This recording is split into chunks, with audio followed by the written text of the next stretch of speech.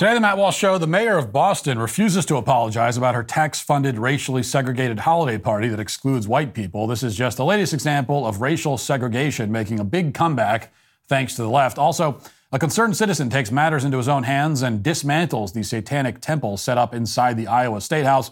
Some conservatives are uncomfortable with his actions, but I, for one, wholeheartedly approve. Plus, Ron DeSantis shows what law and order looks like when you put it into practice, and the so-called two-spirit community in Montana is challenging a state law that defines sex as male and female. We'll talk about all that and more today on The Matt Walsh Show.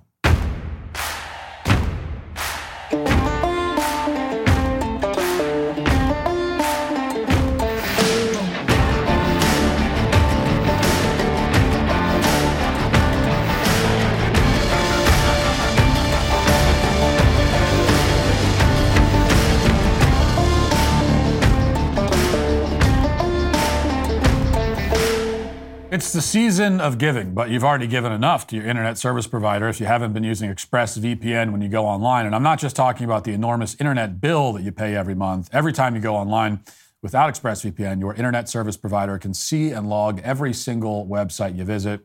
And yes, that includes all the sites you visit in incognito mode. In addition to overcharging you, your ISP is legally allowed to sell all your browsing activity to third-party advertisers for massive profits.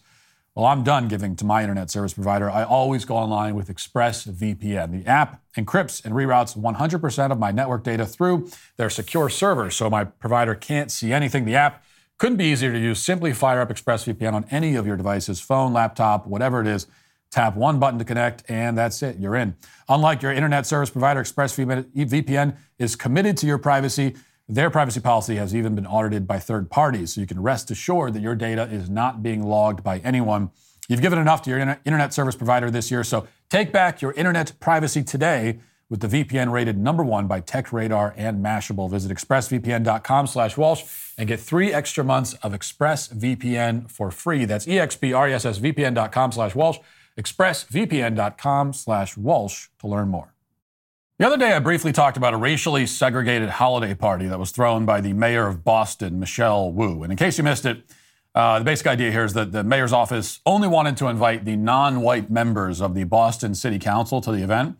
They wanted to exclude all the white people. And to that end, the mayor's staff sent out a bunch of emails addressed to, quote, electeds of color, which is yet another example of the fact that leftists are simply incapable of speaking actual English. They're on their way to creating their own language at this point. But there was a problem with the party. By mistake, the mayor's office sent out invitations to all of Boston City's council members, including the White Devils. It wasn't just electeds of color who got an invite, and 7 white people got one too. And in an administration that cared about the Constitution or basic morality, this would be a highly embarrassing episode.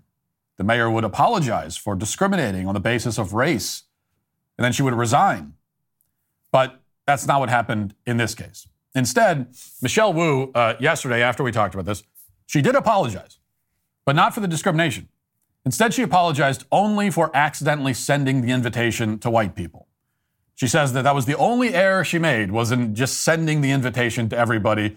The crackers weren't supposed to get one. That's basically her apology. Watch. Tonight, Boston's Mayor Michelle Wu admits that a mistake was made in an invitation to a holiday party. Members of the Boston City Council received an email invitation to what's called a gathering of electeds of color.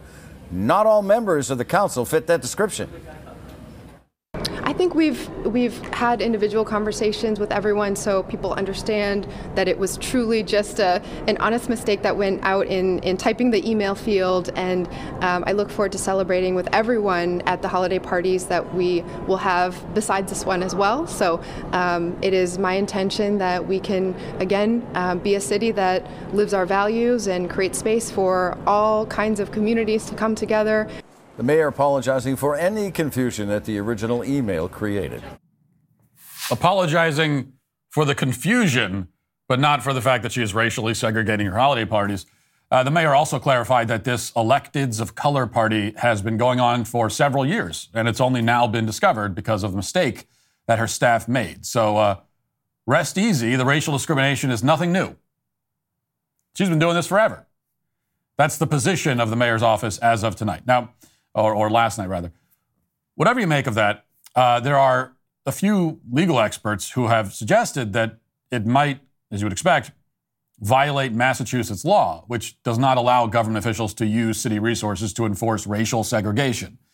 The Massachusetts Public Accommodations Act bars officials from, quote, making any distinction, discrimination, or restriction in admission to or treatment in a place of public accommodation based on race. This event was held at the Parkman House, which is owned by the city, although it's not open to the public. So maybe that's the out here. I don't know. That seems pretty spurious at best. Maybe the mayor can say that it's legal to discriminate on the basis of race as long as it's in a city building that is not a public accommodation. Although it's a city building, it's not open to the public, so it's not a public accommodation. Maybe that's the legal argument. I don't think it's a very convincing one. That still doesn't address the question of why Michelle Wu was so intent on keeping white people away from this event to begin with. And it's especially strange given that Michelle Wu has a white husband. So you might be tempted to think that maybe she just wanted to attend a holiday party without her husband around, and that's why she came up with this whole idea.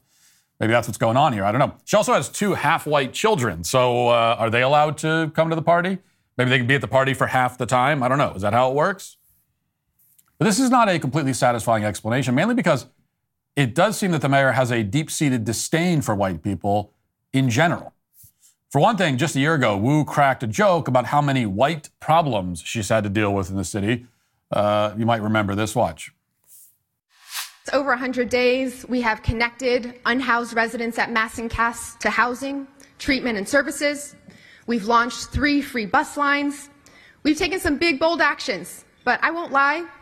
This past winter was pretty intense.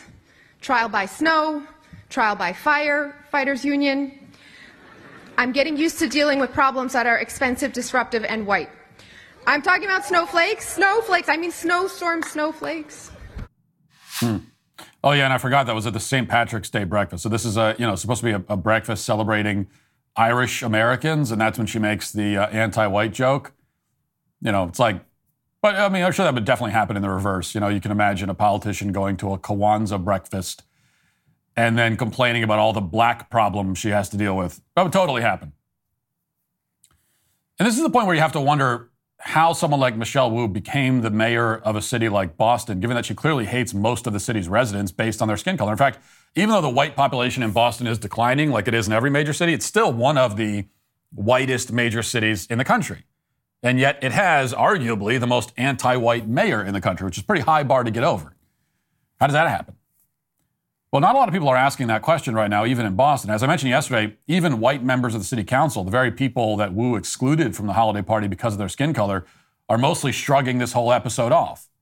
They're suggesting it's an isolated incident, as if that somehow would make racial segregation acceptable. And even though we know it's not isolated, she said herself that she's been doing it a lot. We also know it's not an isolated incident for a lot of other reasons. You don't hear a lot about it, but explicit anti-white discrimination is, no longer unusual in this country at all. And I'm not talking about just racial bias or affirmative action admissions. We've talked plenty about that, racial preferences in hiring and promotions.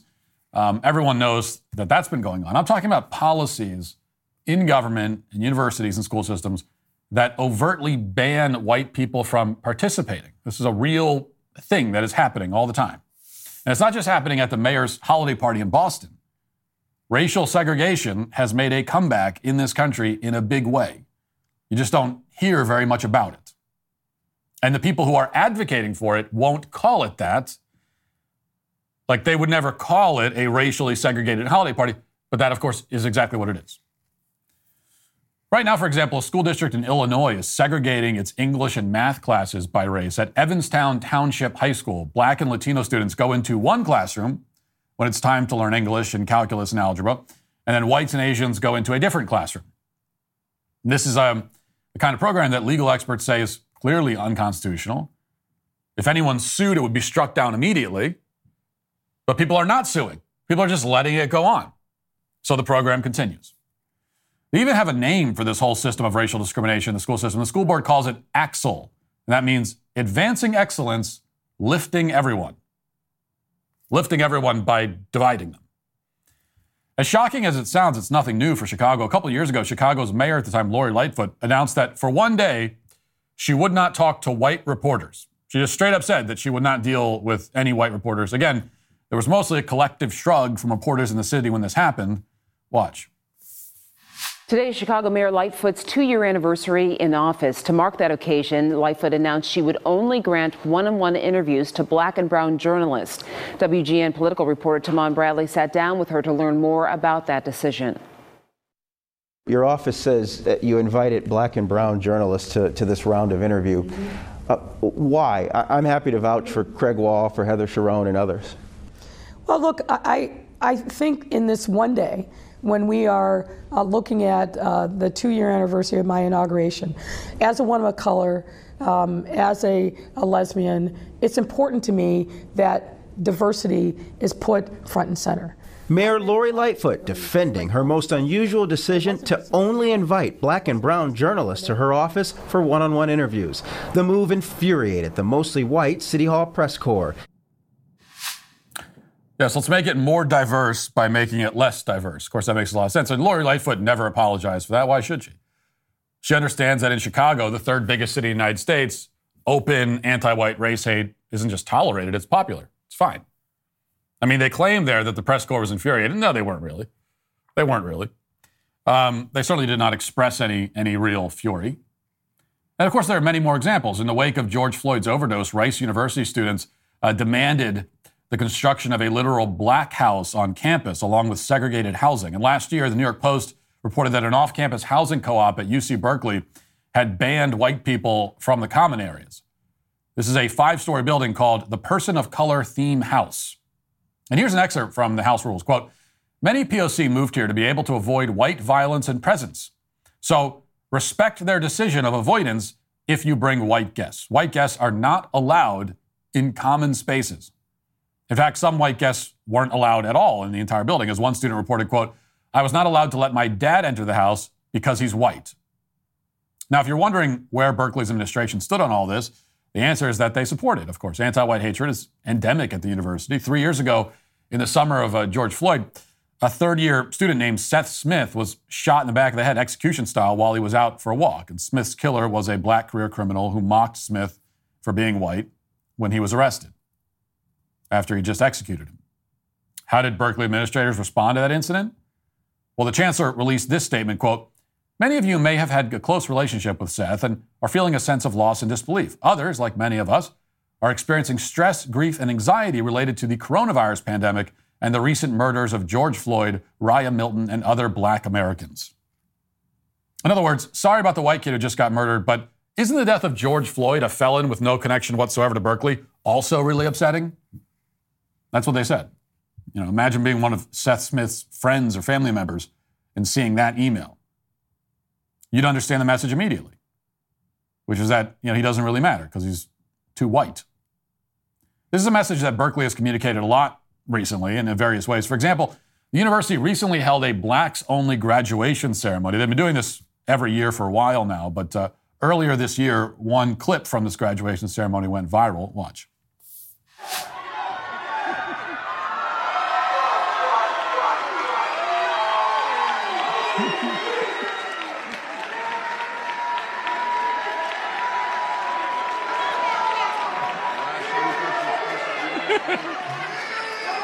Aramis Anderson said the last shall be first and the first shall be last.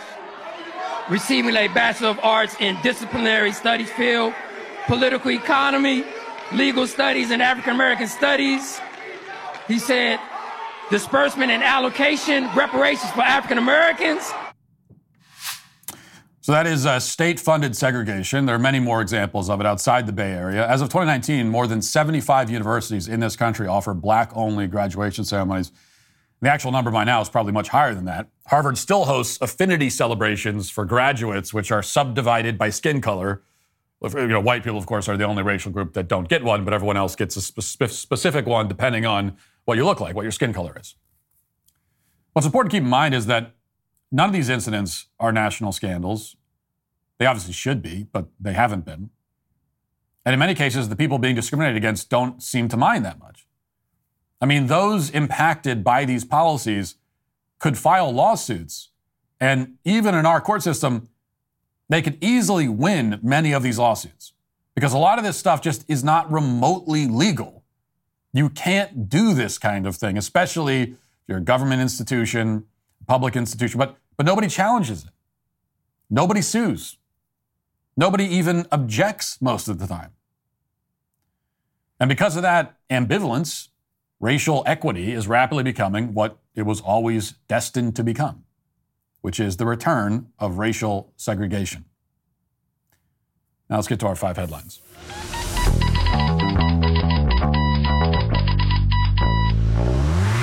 Keeping your windshields clean is always a pain, especially in the winter. Dirt and salt pile up and washer fluid just can't get the job done. That's where my friends at Windshield Wow come in to save the day. Windshield Wow is an innovative windshield cleaning device that uses 2 magnetic cleaning paddles, one on the outside and one on the inside of your car, to clean both sides of your windshield, all from the outside. All you do is push around the outside paddle, and the inside follows automatically, leaving your windshield squeaky clean. We get a lot of rain here in Nashville, which leaves you with a hazy and dirty windshield. Throw one of these in the back of your car so you can always have a clean windshield. I personally own a Windshield Wow. This is one of the best products for my car windshield. Being able to clean both the front and the inside at the same time is a game changer. I wish I had one of these years ago. The Windshield Wow applies firm cleaning pressure. It's super thin to get into those tight dashboard areas. So what are you waiting for? Go to windshieldwow.com. Use code Walsh at checkout for a special discount. That's windshieldwow.com and use code Walsh. So this week we talked about the satanic altar that had been set up inside the Iowa Capitol building, and it was put there by the Satanic Temple as a response to the manger scene that is also inside the Capitol building.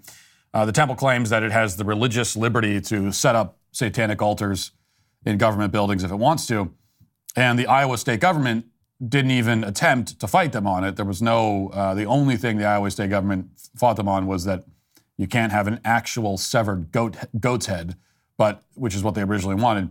But other than that, you go ahead, Satanists, set up your altar in the State House. And so they relented right away, and they let this depraved mockery occur. Well, yesterday, a man named Michael Cassidy decided, Iowa resident, a veteran, decided to do something about it. And here's what he did. This is the Post-Millennial reporting. A satanic altar erected in the Iowa Capitol building has been torn down and beheaded by a Christian and former military officer. According to the Sentinel, Michael Cassidy pushed over and decapitated the statue, which was placed in the building by members of the Satanic Temple of Iowa after receiving permission, and discarded the head of the statue into the trash. Cassidy told the outlet that he destroyed the altar on Thursday to awaken Christians to the anti-Christian acts promoted by our government. Cassidy said, quote, "The world may tell Christians to submissively accept the legitimization of Satan, but none of the founders would have considered government sanction of satanic altars inside Capitol buildings as protected by the First Amendment. Anti-Christian values have steadily been mainstreamed more and more in recent decades, and Christians have largely acted like proverbial frogs in the boiling pots of water." Cassidy turned himself into officers who were present in the building, who confirmed the Satanic Temple of Iowa seeks to press charges. Cassidy was charged with fourth-degree criminal mischief. Cassidy said, quote, "I saw this blasphemous statue and was outraged. My conscience is held captive to the word of God, not to bureaucratic decree, and so I acted." Just, awesome. Great response. And great to see it. And by the way, what he said is, everything he said is obviously completely correct, including the point about our founding fathers would not have considered this protected by the First Amendment. And everybody knows that. Don't even try. Like, do you really think the founding fathers would have accepted satanic altars inside, the state house of any state? Which founding father do you think would have endorsed that? Of course they wouldn't. We all know that. Now, the update here is that there was a legal defense fund set up for Cassidy by the Sentinel, which is the outlet that initially reported on this. And I was happy to chip into his legal defense. TPUSA pledged $10,000, I think. They were only looking to raise $20,000, and they raised it in like 3 hours, and then they paused the campaign. So I'd say this is a win so far overall. Somebody took down the display. They took matters into their own hands. They took the initiative. A bunch of people rallied to support that person. And it's a win. I mean, it's a big win. Now, there have been some on the right. Well, of course, on the left. In fact, I just saw someone tweeted out saying this was a bigoted act. Okay, bigoted against who? The devil? Like this is devil phobia? Satan phobia? Is that sure? Yeah, you're right. So you had that on the left as expected, but even some on the right, as you would also expect, have expressed concerns. They're concerned. I don't know, I'm concerned, but this concerns me. It's concerning. I'm a little concerned. And so they've accused us, those who support Michael Cassidy, they've accused us of supporting and cheering on what legally qualifies as vandalism. That's what they've accused us of. And yes, that's exactly right. That is what we're cheering on.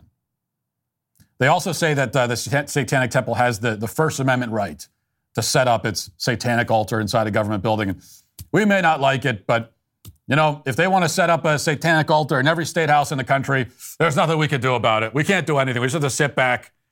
Every state house can be turned into a satanic, into a platform for worshiping the devil. And there's nothing we could do. We just can't do it for the sake of freedom. This is freedom.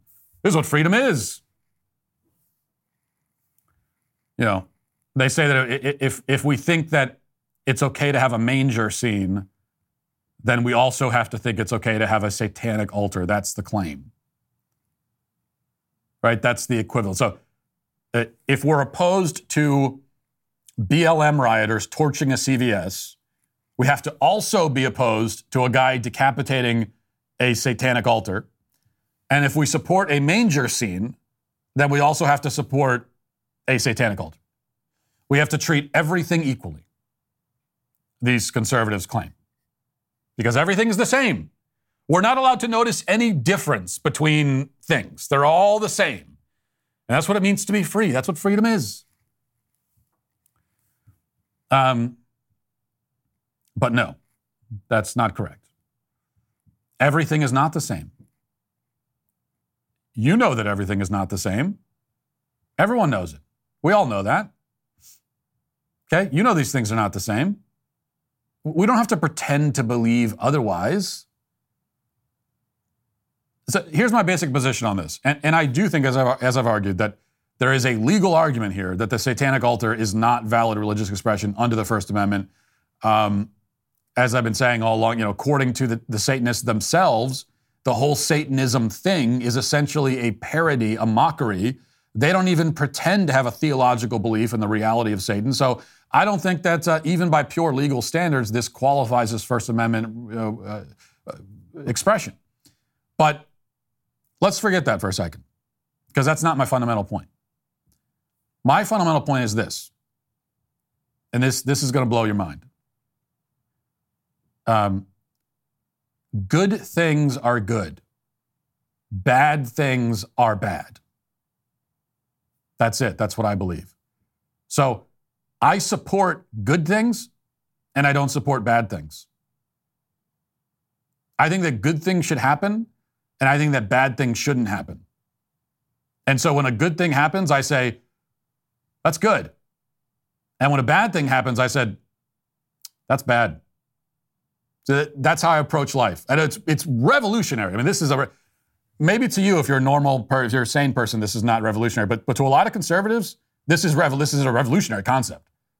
The idea that, so you can notice when something is good and treat it as good, and when something is bad, you can treat it as bad. Really? I said, that's not what the founders would have wanted. That's not what Thomas Jefferson would have wanted.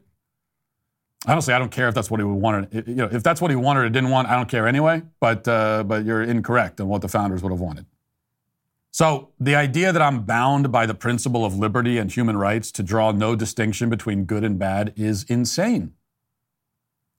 And that is an idea that the guys who came up with the doctrine of human rights, which lies at the foundation of our country, did not believe.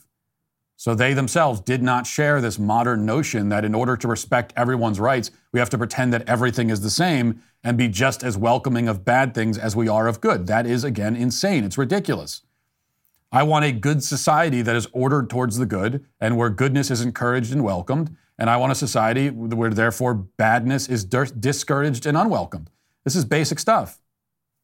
So, putting this in practice, if a guy spray paints, graffiti on a cop car. He sprays a cab on a cop car or whatever during a BLM riot. And then, you've got that kind of vandals. And then over here, you've got a guy dismantling a satanic altar. Are those the same? Well, no, because the guy with the spray paint is doing something that's obviously bad. And the guy who's getting rid of the satanic altar is doing something that is good. And so I see them as different for that reason alone.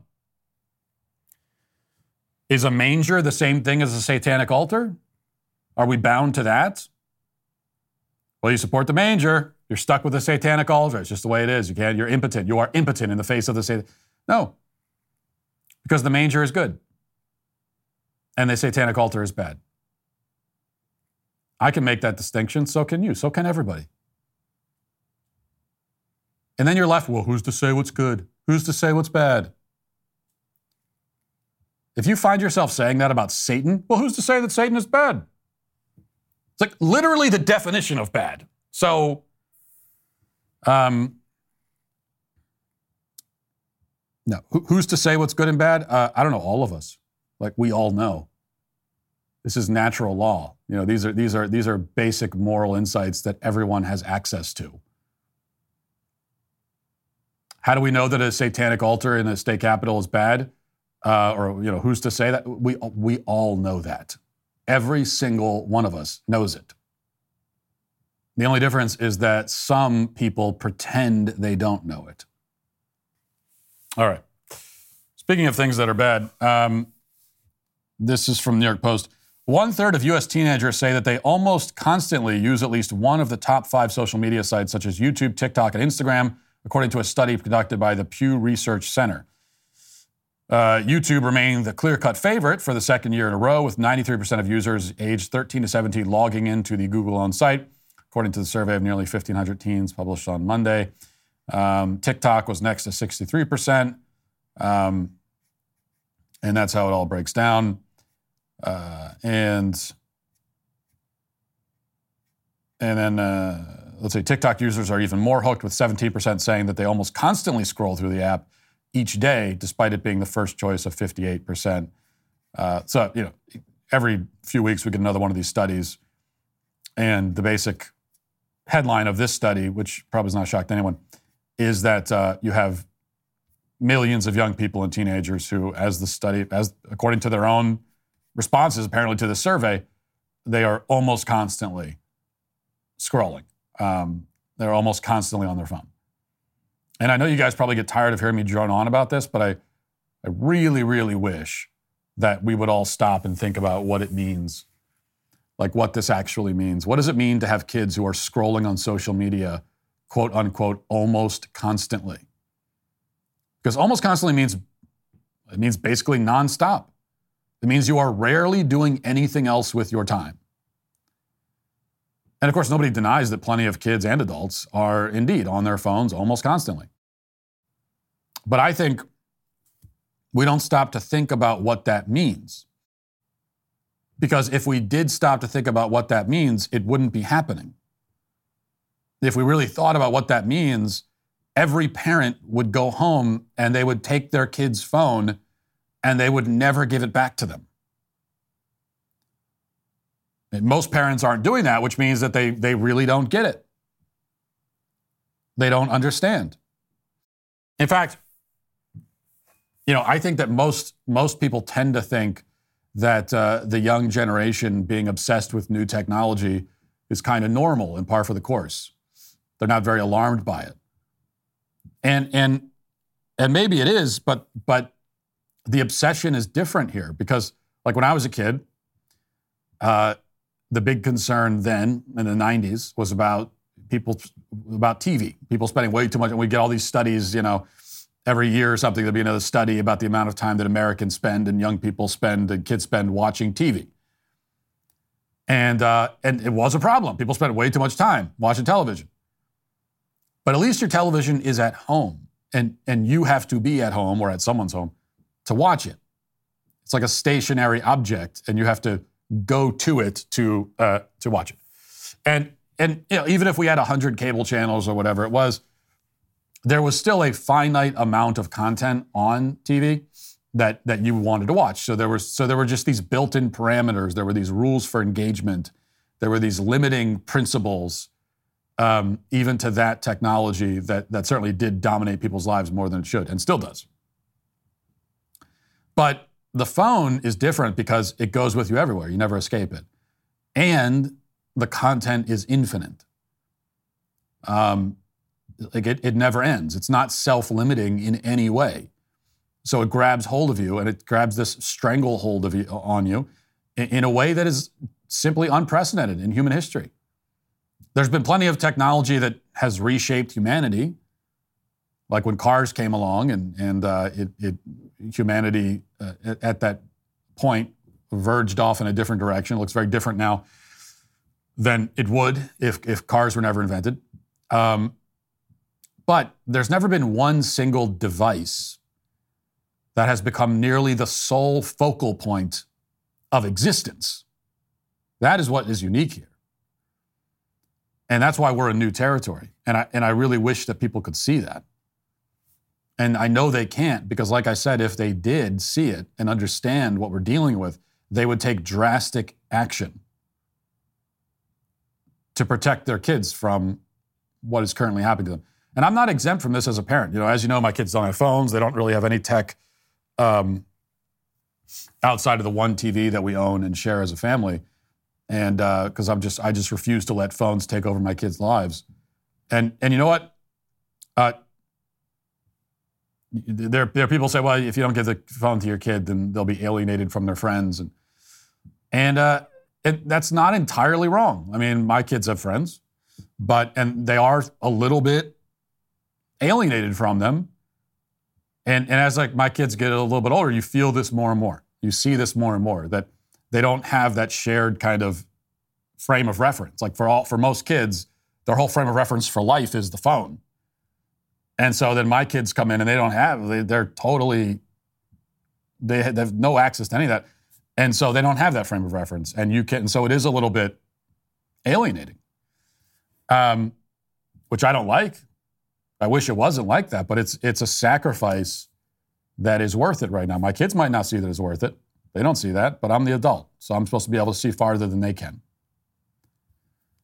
And I just am absolutely dead set in my conviction and my wife's conviction that they are going to have a childhood. Whether they like it or not, they're going to have a real childhood that is not consumed by the phone. And but the point is, we've introduced a little bit of this stuff very, very sparingly. So we do have we have tablets for the kids with just games and books on them. There's no internet access, and the rule is that on long car trips they can use the tablets. Not the whole time, but it's a resource we can use in long car. We take a lot of long car trips. We're talking 18-hour car trips type. When I say long, that's what I mean. And so in those kinds of contexts, they have the tablet for limited times. And that's what we've mostly relegated it to. Recently, though, we started to get a little bit more, slightly more relaxed about it, slightly. And so we would let the kids, for very limited times, use the tablets in the house. And this is always, it's like no one is exempt from it.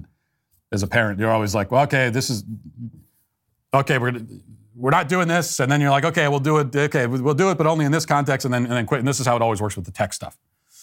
But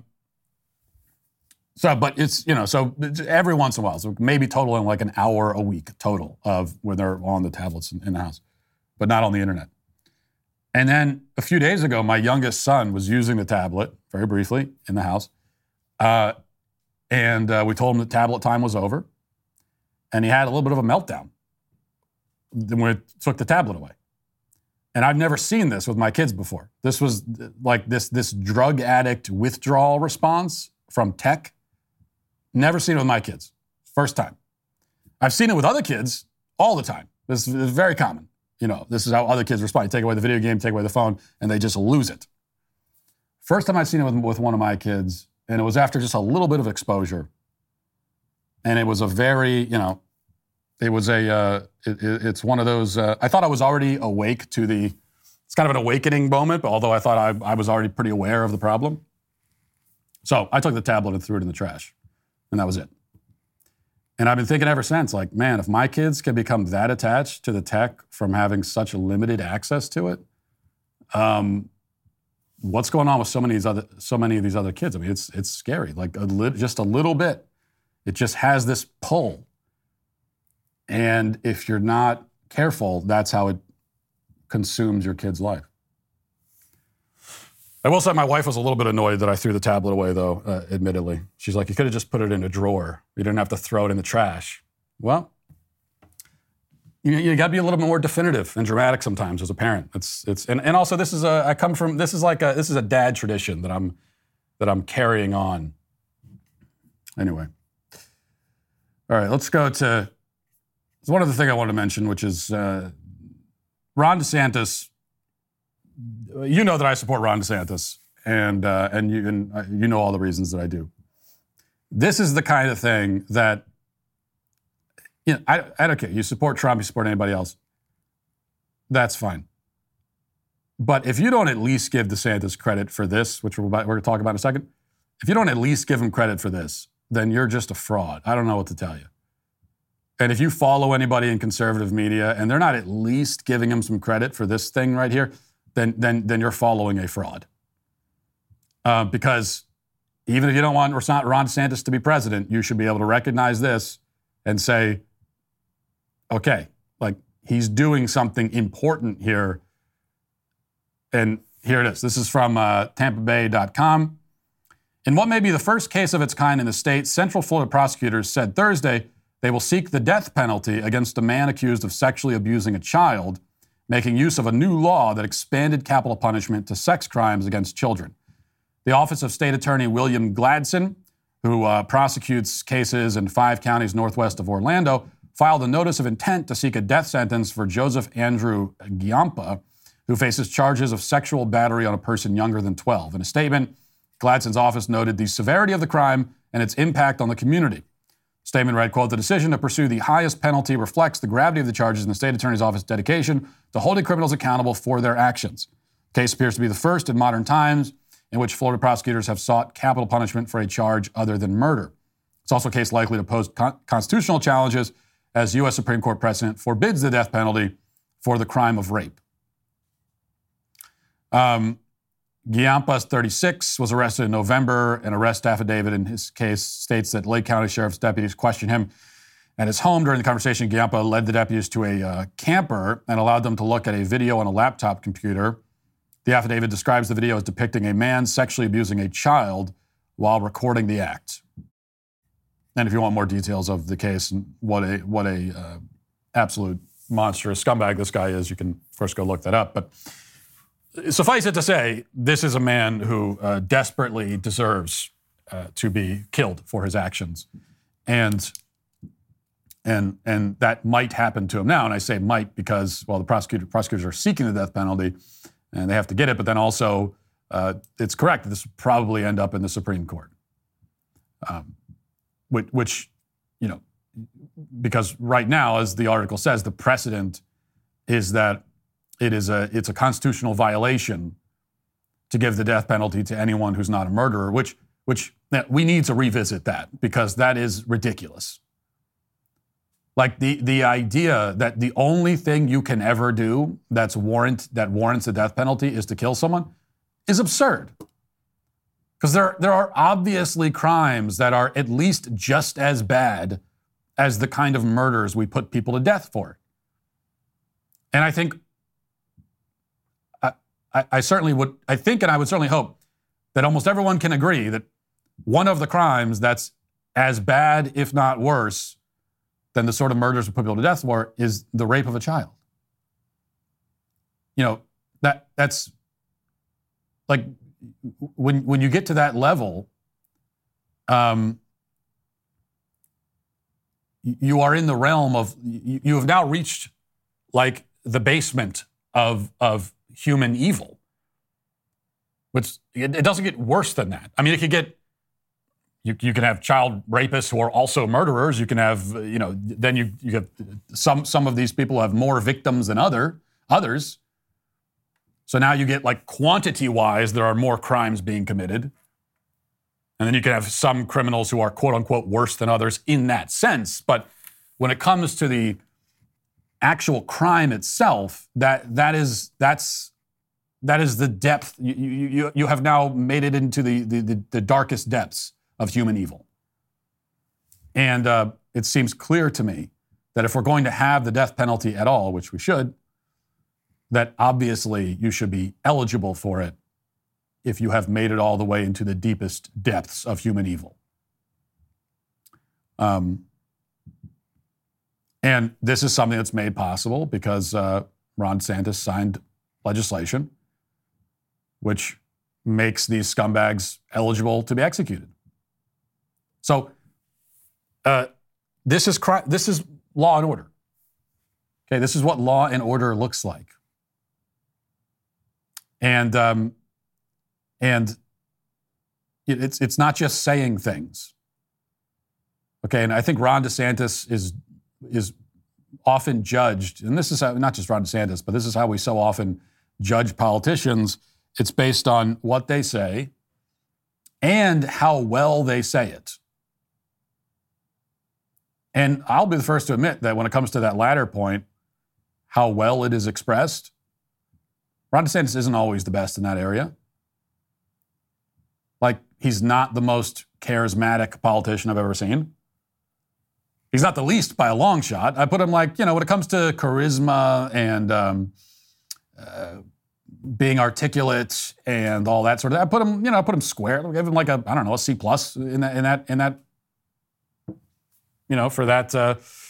For that, I think he's sort of right in the middle, probably a little bit above average. But when you think of Ron DeSantis, you don't think to yourself, oh, that's a guy who's just exuding charisma. Nobody thinks that. Yeah, but who cares? That doesn't matter. You could be charismatic and be a terrible leader. You can lack charisma and be a great leader. And it's, in modern society, when we got 24-hour cable news and we have social media and we're just like constantly, we are seeing and hearing from these people all the time, it becomes even more of an issue where we associate charisma with leadership. It may shock you to learn that, if you were to make a list historically of who you would consider to be the greatest leaders of all time, some of them were quite eloquent and charismatic, but not all of them. There are plenty of the great leaders of history that if you could go back in a time machine and listen to them give a speech or something, you would say, oh, I was expecting a little bit more than that. Because all of that doesn't really matter in the end. What actually matters as a leader, and especially as an executive, it's like what you do. What are you doing? That is what I care about. I only care. That's what I care. What are you doing? I don't need to be your friend. I don't need you to impress me with your rhetoric. I certainly don't need to be entertained by you and the things you say. That's not what I need from you. I need you to do things. I need you to do the right things and do them well and do them competently and do them effectively. And here, this is doing the right thing. That to this point, no other Republican leader, executive, governor has been willing to do this. He's the only one. And if you won't give him credit for that, then your priorities are not in the right place, to say the least.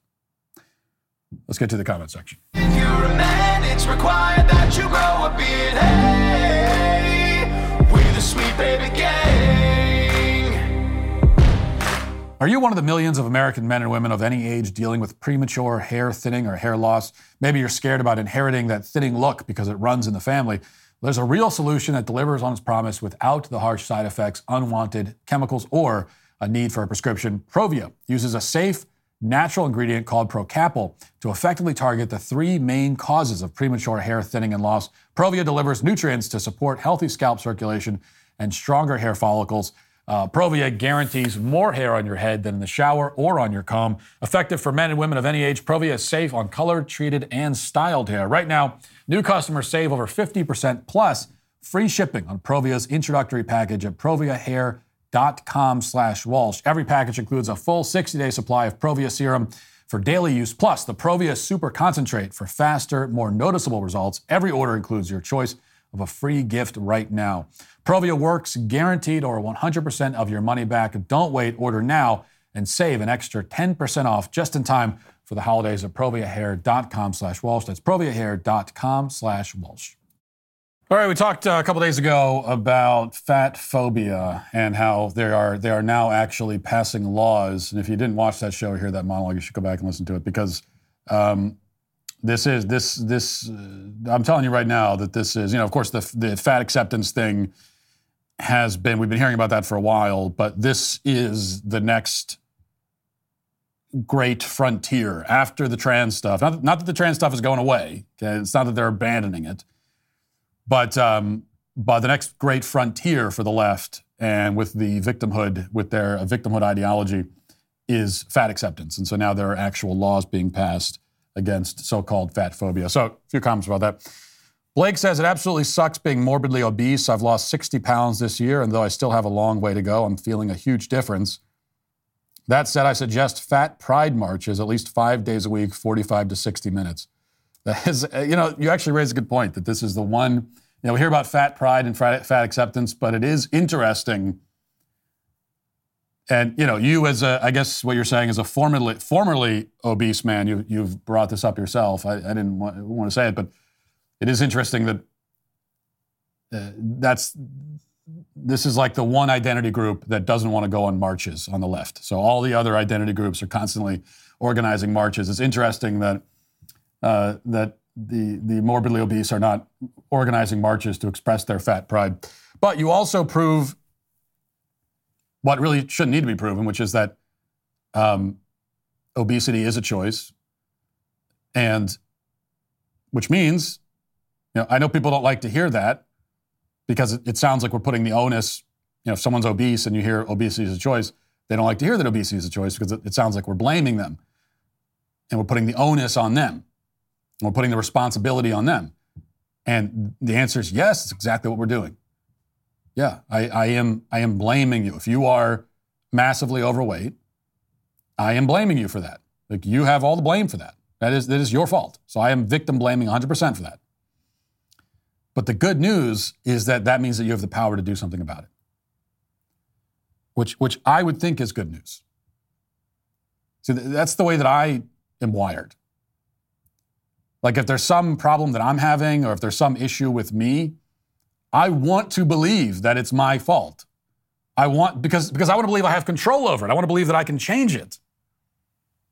If I'm having some issue, the worst thing you could ever tell me is, oh, it's not your fault. You can't do anything about it. I wouldn't see that as a relief.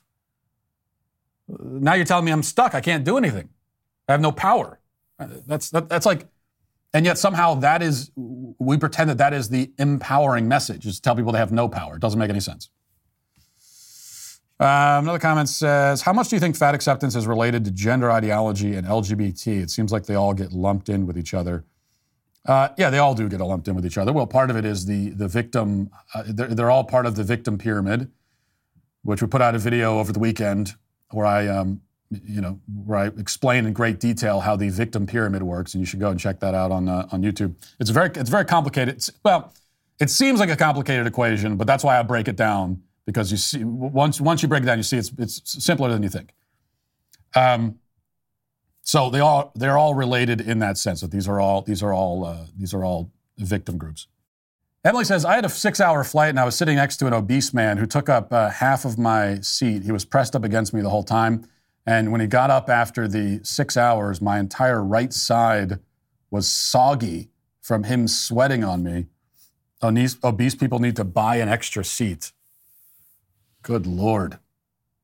Well, you say that obese people need to buy an extra seat, but maybe you've heard the latest, which is the latest innovation, and Southwest Airlines is getting out ahead of the curve on this one, because they are now granting And I think this is a very new thing that they just started doing, I don't know, in the last few weeks.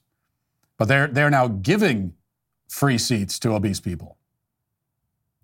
All you have to do is go up to the gate agent and say that you're an obese American or whatever, an American with obesity, however it's supposed to be phrased, and they will give you an extra seat. Which I don't know how that works. I don't know how that can work. Especially given that like every flight you get on these days is full. It's pretty rare to be on a flight that isn't full. So how in the world do they have extra seats? Are they actually taking a seat away from a normal-sized person? Are they, when the obese person comes up and says, hey, I'm real fat, I need an extra seat, and they say, oh, well, we will make sure you get one. Does that mean that the next move is they have to call somebody else up who's sitting at the gate and say, bad news, we had to bump your flight. There's a really fat person. There's not room enough for both of you. I don't know. I guess it wouldn't surprise me. And look, generally speaking, I'll say that, anyone who flies a lot has had this experience of flying next to someone who's severely overweight, and you're pressed up against them. And I'm not someone who is normally, I wouldn't be accused of being like too sympathetic of a person, or too empathetic rather. But even in those cases, I'll admit, like I do feel sorry, actually, for the obese person on the plane. In the sense that I wouldn't want that to be me. And you're sitting there, it's like, that everyone who comes by you doesn't want to sit next to you. As soon as you get on the plane that everyone's kind of looking at you and groaning and go like, that's humiliating. Of course, they lose my sympathy the moment they demand a free seat. And you start to lose my sympathy if you don't take, it's like, if you have that moment on the plane and it's humiliating, well, you have to take that as fuel to change your life. And if you don't, then at a certain point, it's hard to be sympathetic. Are you struggling with the back taxes or unfiled returns? The IRS is escalating collections by adding 20,000 new agents. In these challenging times, your best defense is to use Tax Network USA. With over 14 years of experience, Tax Network USA has saved their clients over $1 billion in back taxes. No matter your tax issue size, the experts at Tax Network USA can help you. They specialize in negotiating with the IRS and aim to reduce your debt significantly. Tax Network USA doesn't just negotiate, they protect your assets from IRS seizures and manage your yearly returns for ongoing compliance. Importantly, they are licensed to help with all state tax issues, regardless of where you live in the U.S. Seize control of your financial future now and don't let tax issues overpower you. Contact Tax Network USA for immediate relief and expert guidance. Call 855-225-1040 or visit tnusa.com/Walsh. Turn to Tax Network USA and find your path to financial peace of mind. That's tnusa.com/Walsh. Also, the Daily Wire is excited to announce the search for our newest position, Head of Studios at the Daily Wire. This role offers an incredible opportunity to shape the future of our company's rapidly growing entertainment division. At the Daily Wire, we create unforgettable content for our advertisers through film, television, podcasts, merchandise, and more. And you can be part of it. Your leadership will be front and center as you drive the company's creative vision through expert content development, strategic partnerships, audience expansion, and widespread product distribution. Don't miss out on this extraordinary opportunity to do brilliant work that matters every single day. If you're interested in joining our team, visit dailywire.com/careers. It's dailywire.com/careers today. Now let's get to our daily cancellation.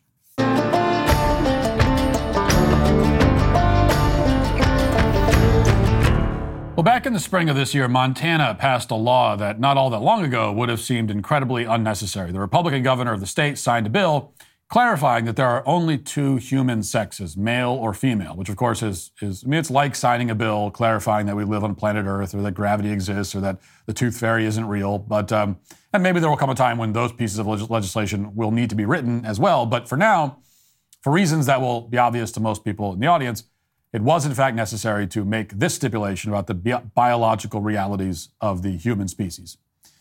Now, needless to say, leftists in the state and across the country have not been happy about this law. There is, after all, nothing they hate more than biological reality, or really any sort of reality. It was inevitable that there would be lawsuits. The only question is, or was, who would step up to the plate to actually legally challenge the male-female binary? Who would be the first to make a move? And now we have our answer. CNN reports, quote, As they fight to reclaim their history, some in Montana's Two-Spirit community are challenging a state law that defines sex as binary because it infringes on their spiritual and cultural beliefs. In October, attorneys representing the Two-Spirit nonprofit Montana Two-Spirit Society, along with a group of transgender, intersex, and non-binary Montana residents, filed a lawsuit challenging the law. They argue the state's definition of sex improperly categorizes many Montanans, excludes others from legal recognition entirely, and deprives them of the benefits and protections of myriad state laws. The complaint also argues that the law violates Montana's individual dignity, equal protection, privacy, and freedom of speech laws. Now, of course, the idea that it violates freedom of speech is totally absurd. I mean, not any more absurd than the rest of it, but still worth noting. The law does not prevent anyone from saying or believing that there are more than two sexes. It doesn't forbid any individual from claiming that he's some made-up sex other than male or female. You can say or believe what you want because you have a right to your own opinion. You do not, however, have a right to your own reality. Reality is what it is, no matter what you may say about it. And the law deals with reality, not with what you say or what you perceive. And that's an important detail. But reading a little bit more, David Herrera, co-founder and executive director of the Montana Two-Spirit Society, said it was important for the group to join the lawsuit because limiting gender goes against indigenous traditions and cultures. Quote, "We don't ascribe to just simple biological definitions. We acknowledge that there are different genders, and our cultures have always known that there are many more than two genders. In some of the indigenous cultures, there may be as many as 4 to 6 different genders." According to Herrera, a 61-year-old who is Two-Spirit and adopted Blackfeet. Now, there's that sleight of hand trick again, and if you've listened to the show for any length of time, you're pretty well trained to look out for it, and you know that it's coming whenever the trans ideologues start talking. So this is a law that deals with sex, male or female. It does not deal with gender, which the left insists is different from sex, yet the left objects to the law on the grounds that gender is fluid. But even if we agreed with that claim, what does it have to do with sex, which you say is something entirely distinct? Well, the answer is that words have no objective meaning to these people. Words mean whatever they need them to mean at the moment. And speaking of made-up words, what about this idea of Two-Spirit? Supposedly Two-Spirit is the Native American version of being trans. A Two-Spirit person has the soul of both a male and a female, and this is the belief, allegedly. And of course, we've talked about this Two-Spirit concept before, but it's still interesting to listen to the left try to explain what it is. Interesting mainly because of how thoroughly the Two-Spirit thing undermines their own premise about gender. So to show you what I mean, here's an interview with David Herrera, who was mentioned in the article, the head of the Montana Two-Spirit Society, posted on the organization's website. And in this interview, he's supposed to be talking about what Two-Spirit is. So listen to what he says about the origin and meaning of the term. What is Two-Spirit? For me, it's a cultural term more than anything else, as it relates to Native and Indigenous tribes and people. The term Two-Spirit came out in 1990? I believe it was about 1988 or 89. Okay. Back then, during the 80s and stuff, HIV was already hitting, so it was already mobilizing a lot of LGBT communities around that. So there was talk about wanting to bring together and start like this Native national organization. For the most part, a lot of the Native folks did not identify with the gay LGBT community at all. They were more identified with their tribe. It's like, well, it's like, I'm not a gay, man, I'm, Cherokee, or I am, Blackfeet. It was a very foreign concept to create an identity based on your sexual expression, because every tribe had their own word for what it meant to be kind of like Two-Spirit or, gay or lesbian and stuff. And so we knew, like, okay, we can't use, Nodle, the national Nodle, because that was really only referred to Navajo or, Winkta, which would be more of the, the Sioux, Lakota. And so it was like trying to come up with a word that would be an umbrella that everybody would know that this is what we're talking about. So one of the first gatherings that happened was in Minneapolis back in the late 80s. And it was at that gathering that the folks came up with the term Two-Spirit. With that work, was that something that we could all agree on, that we could identify with and use, that put that out there, that when we say Two-Spirit, we are talking about Native, Indigenous, individuals who, or identify, or maybe, gay, lesbian, what we would, know as gay, lesbian, or trans. Okay, so even by his own admission, Two-Spirit is not some ancient Native American custom. It doesn't signify a traditional indigenous belief in transgenderism as a concept. It doesn't indicate that transgenderism existed even in ancient cultures, as the left likes to pretend. According to the head of the Two-Spirit Society, this idea was, as you've heard me say before, invented by gay activists in the late 1980s. I thought it was 1990s. He's claiming it's the late 1980s. Whatever. The point is, if you took a time machine back to the 18th century and landed on the Great Plains, and then you went and talked to some member of the Comanche tribe or the Arapaho or Lakota, and you asked them about their Two-Spirit community, they wouldn't have the slightest clue what you were talking about. And that's because Two-Spirit is not an ancient Indian idea. It's a modern gay leftist idea, which is yet more evidence that transgenderism itself is a uniquely modern, uniquely Western invention. It has no precedent in traditional societies. But it gets better, because we hear from our friend from the Two-Spirit Society that although Two-Spirit didn't exist in any Indian tribe, they did have similar identity groups that they recognized. He mentioned the Winkta of the Lakota tribe, for example. But Winkta comes from the Lakota word, which I will botch, which is Winyan Kateka. However it's pronounced, what it means literally is wants to be like a woman. That's what the Lakota word means. Okay? It's analogous to the modern, is that analogous to the modern conception of trans? Well, no, not remotely. Because the left claims that trans people literally are the sex that they identify as. A quote-unquote trans woman is not a man who wants to be like a woman. He is actually a woman. But Winkta doesn't mean that. It means that a man, who is in every sense actually a man, wants to be like a woman. So in other words, this is an effeminate man. This is a homosexual. And that's what the word refers to. It indicates that a man is gay. That's what it means. Not that he's a woman, but that he's a gay, effeminate man. Nadley, who he also mentioned, the other term he mentioned, it means something similar. So these are men who are acting like women, adopting some of the behaviors traditionally associated with women. But they are not actually women. Now, this is the best these people can do to prove that transgenderism has some kind of historical precedent.